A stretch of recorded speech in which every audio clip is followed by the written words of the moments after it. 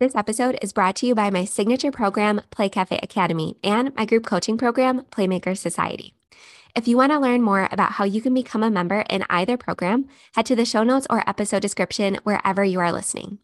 Not only do my programs give you the complete blueprint to get from daydream to opening day in your play-based business, it will also teach you how to operate profitably and live the life that you truly dreamed of when you decided to launch this business. So head to the show notes, and I look forward to welcoming you inside of my programs. If you own or manage an indoor play center or really any business that serves local kids and families, and you want to operate with more ease and joy, all while making the living you dreamed of, I created the Profitable Play Podcast just for you. Join me, your host, Michelle Caruana, for small but mighty tips every weekday that will all add up to a big impact on your mindset, your business, and your bottom line.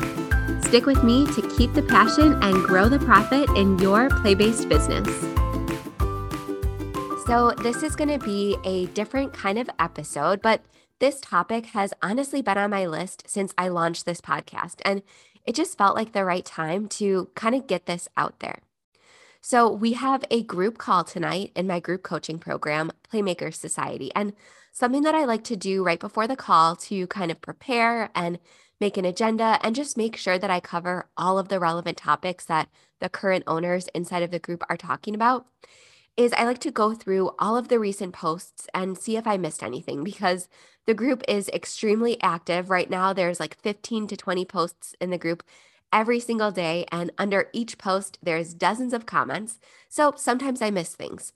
So I like to go through all of the posts and see what there is to talk about in this month's call. And something that I noticed as kind of a recurring theme is how difficult owning a business with a physical location can be. And not just on the financial side of things, not just because it creates for, a very busy schedule. It's also very difficult mentally. And a phrase that I've seen used a couple different times in the group is all consuming. And it is so true. And I really struggled with this, especially my first couple years in business. So I wanted to share a really quick and simple tip, something that you've probably been putting on the back burner, and that's going to therapy. And I know that this is, kind of a cliche topic, but for business owners, especially business owners with a physical location, it is so important. And you probably don't realize how important it is until you actually start going. A lot of people say, oh, you're a business owner, make sure you take care of, make sure you put self-care on the schedule and things like that. But actually going to therapy and talking to someone who is a professional has changed my life in so many different ways. So I just want to share a couple quick ways that therapy has actually shown up in my business and really helped me. So, number one, it really has changed how I react to certain situations, especially any negative situations or nasty emails or getting negative reviews, anything like that. And something that I heard recently is that trauma doesn't show up as a memory, it shows up as a reaction. And I have seen that in so many different areas of my life, but especially in business ownership. And I've talked on this podcast already about how I used to react to negative reviews and negative feedback and how I react now. And I would have never been able to go through that transformation had it not been for therapy. So, for example, whenever I get a negative review or, like I said, negative feedback, my first gut visceral reaction is to make that person feel how I feel. So if they belittled me, if they made me feel insignificant or inferior, my first reaction used to be to do the same to them, right? To pick apart their story, to figure out a way that I could make them feel just as bad. And that's obviously not an ideal reaction, but it's honestly how I used to react. And before, like I said, going to therapy, I really didn't understand why this was.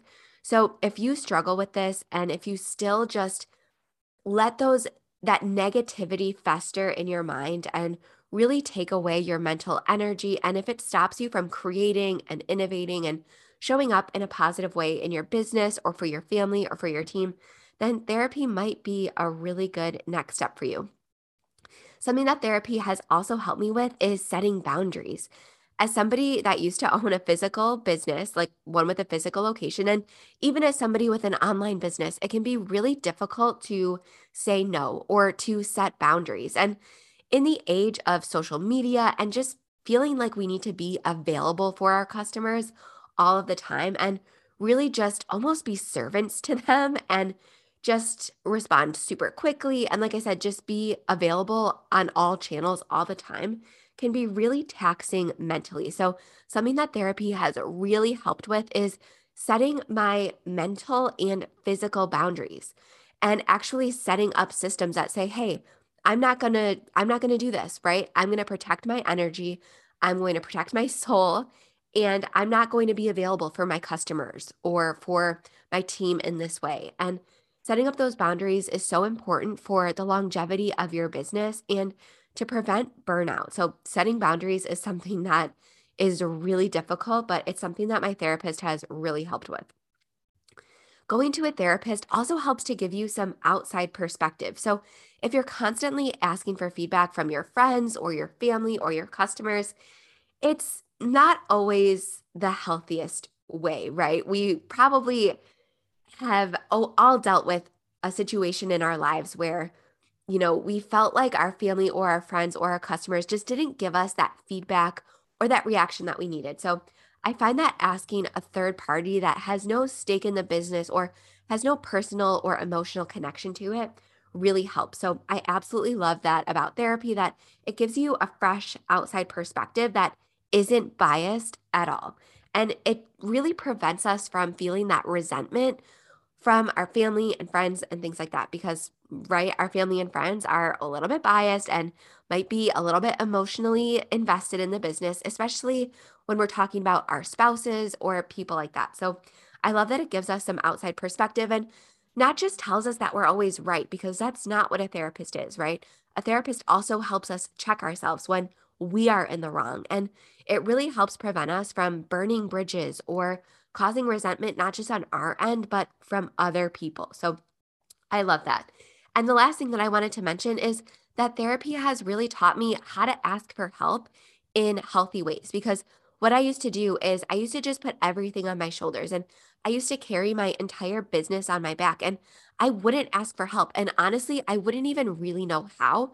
And so I would let all of this kind of build up and I would feel just almost like a martyr, but it was really my own fault because I didn't know how to ask for help. And I was for sure heading to burnout. And as a lot of you guys know, I did burn out within the first couple years of my business. And I really had to get back on the right track. And therapy is one of the ways that I was able to do that because it taught me how and when to ask for help and really identify those early markers of when I was going to start spiraling or when I was going to start heading to burnout, right? Because burnout isn't just rock bottom, right? It can also just be, having a bad day or needing to call off work, or it could be your body reacting by getting sick. So, going to therapy has really helped me identify those early markers of when I'm going to start having an issue and when I need to start asking for help before I reach that desperation phase.